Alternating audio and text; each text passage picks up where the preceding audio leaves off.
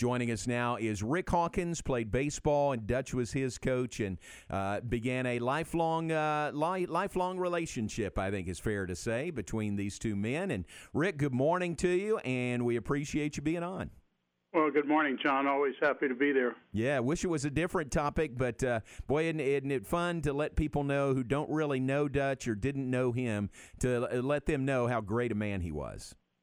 Well, my first introduction to Dutch, I had a football scholarship in the Midwest at a school, and I took the scholarship because I could play baseball and football at the same time and not have to go to spring practice, which would be a great deal. Right. Then we got a new football coach, and he didn't see it that way.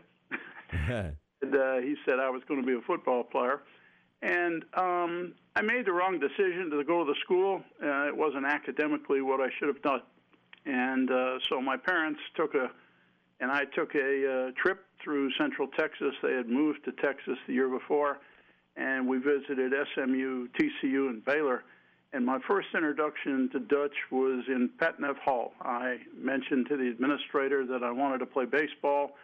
He called Dutch. It was 100-plus degrees outside, and he jogged over from his office at Morris McLean Gym and met with my parents and I, and promised me nothing except the chance to compete. And that's really what led me to transfer to Baylor University in January of 1967. Wow. Isn't that great? And isn't it great how anybody we talk to, has stories like that about how Dutch went the extra mile, and really made them feel welcome. There's so many of those stories that are out there. Well, it was really important, John, because I didn't know anybody at Baylor. And when I came there, I had 20 teammates that became my friends, so I got assimilated into the university. It was in a great Christian atmosphere. It was a great educational system, and it was one of those things where I got to play baseball. I got a great education, and a lot. It was just that was where life really started to get great. When my association with Baylor, and it was really through Dutch that everything started. And the interesting part of it was, after I graduated and left, went to work, I got a call from Tom Stanton, and you and I both know Tom Sure. really well. And Tom is a marketing master. And he presented a program. He knew I wanted to do something for Dutch to say thank you for everything that he did for me. And so he proposed the Dutch Shroeder Plaza, which is the corridor, as you know, between all of the athletic facilities that we have down by the waterfront. Right. And we agreed on a donation number for the Dutch Shroeder Plaza. And then about a month later, Tom called me back and said, Rick, if you'll double that donation, you can also be, one of the founders of the new Baylor ballpark. Huh. And so, of course, I said yes to that. Tom's such a energetic guy. He could sell ice cubes to Eskimos. Yeah, absolutely. And, right. And so it was an easy thing to do, and it was something that was the right thing. Peggy and I decided it was the right thing to do, to say thank you for a lot of stuff that actually just transpired after I met Dutch, came to Baylor, and got out and started working. Rick, what was Dutch like as your coach? Meticulous. He believed in doing everything the right way. There were no shortcuts, and we had all kinds of situation coaching and what have you, and we were well prepared. When we went to compete. I've read where he would take out a notepad and just make notes during the game, but then right after a game, he would sit down with you guys and go over things then. It wouldn't be the next day before the next game or any time later than that. I mean, he'd do it right then while it was fresh on his mind. Well, it's always the right time to do it, John. Yeah. It's, because it just happened.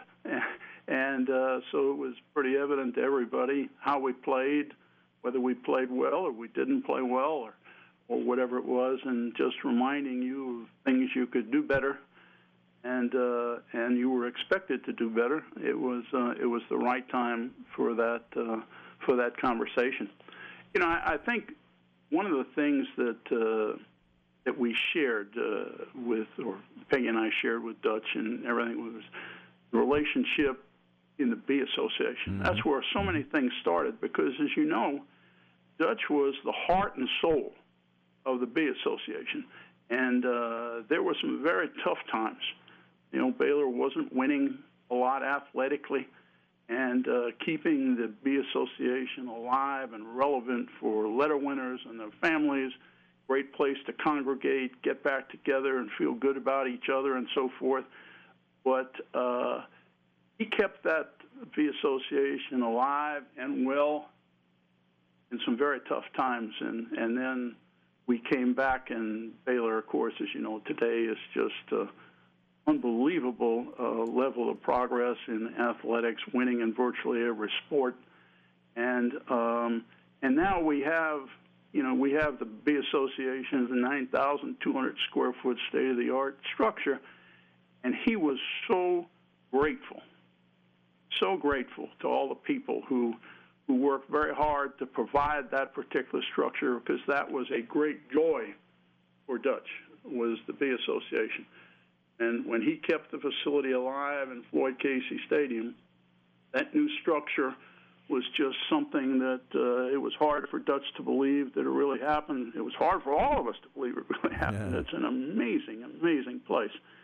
And so it just solidified everything, for Dutch. That was our happiest moments. If you saw him in the B room on a game day, as you know, he had energy that just was abounding. And he would go from table to table, handshake to handshake, hug to hug, whatever it was. He knew everybody, and that was his element, and that was his great joy. Yeah, that's very well said. That's where I was going next, was the B Association and how much work he did to make letter winners feel welcome to come back to Baylor. And his memory was amazing. He'd look at somebody and kind of size them up, and when he got the name right, he'd know the sport and the year and everything. You're right. He was very much in his element in that Letterman's Lounge. I always told Coach he was like a random access disc. That's right. I mean, whether it was I said something to him and he said, "Tell me that guy was 1979. He did this, he did that, whatever it is." He was really something. But I just think that when Peggy and I sat down to look at Baylor, and we always saw Dutch's face, so it was for me, it was an easy decision, to provide some support for honoring Dutch and so forth. And I got a group of things that happened that they're just amazing in my life. It's a solid education in a Christian atmosphere. I got my BBA and my MBA at Baylor. I had a half baseball scholarship and a graduate assistant scholarship, for my MBA. Had 5 job offers when I left. I met my wife, Peggy, at Baylor. We have 2 sons. They're both educated, both with master's degrees, and they're out working. And if you go back to it all, where did it all start? It started with a meeting in Patton F. Hall, the Dutch Shroeder. Wow. How about that? Well, Rick, thank you very much for sharing with us, and our best to Peggy, and we appreciate you being on with us and look forward to seeing you at some point in the near future. Thank you very much, John. All right, Rick, thank you. Rick Hawkins, former Baylor baseball letterman.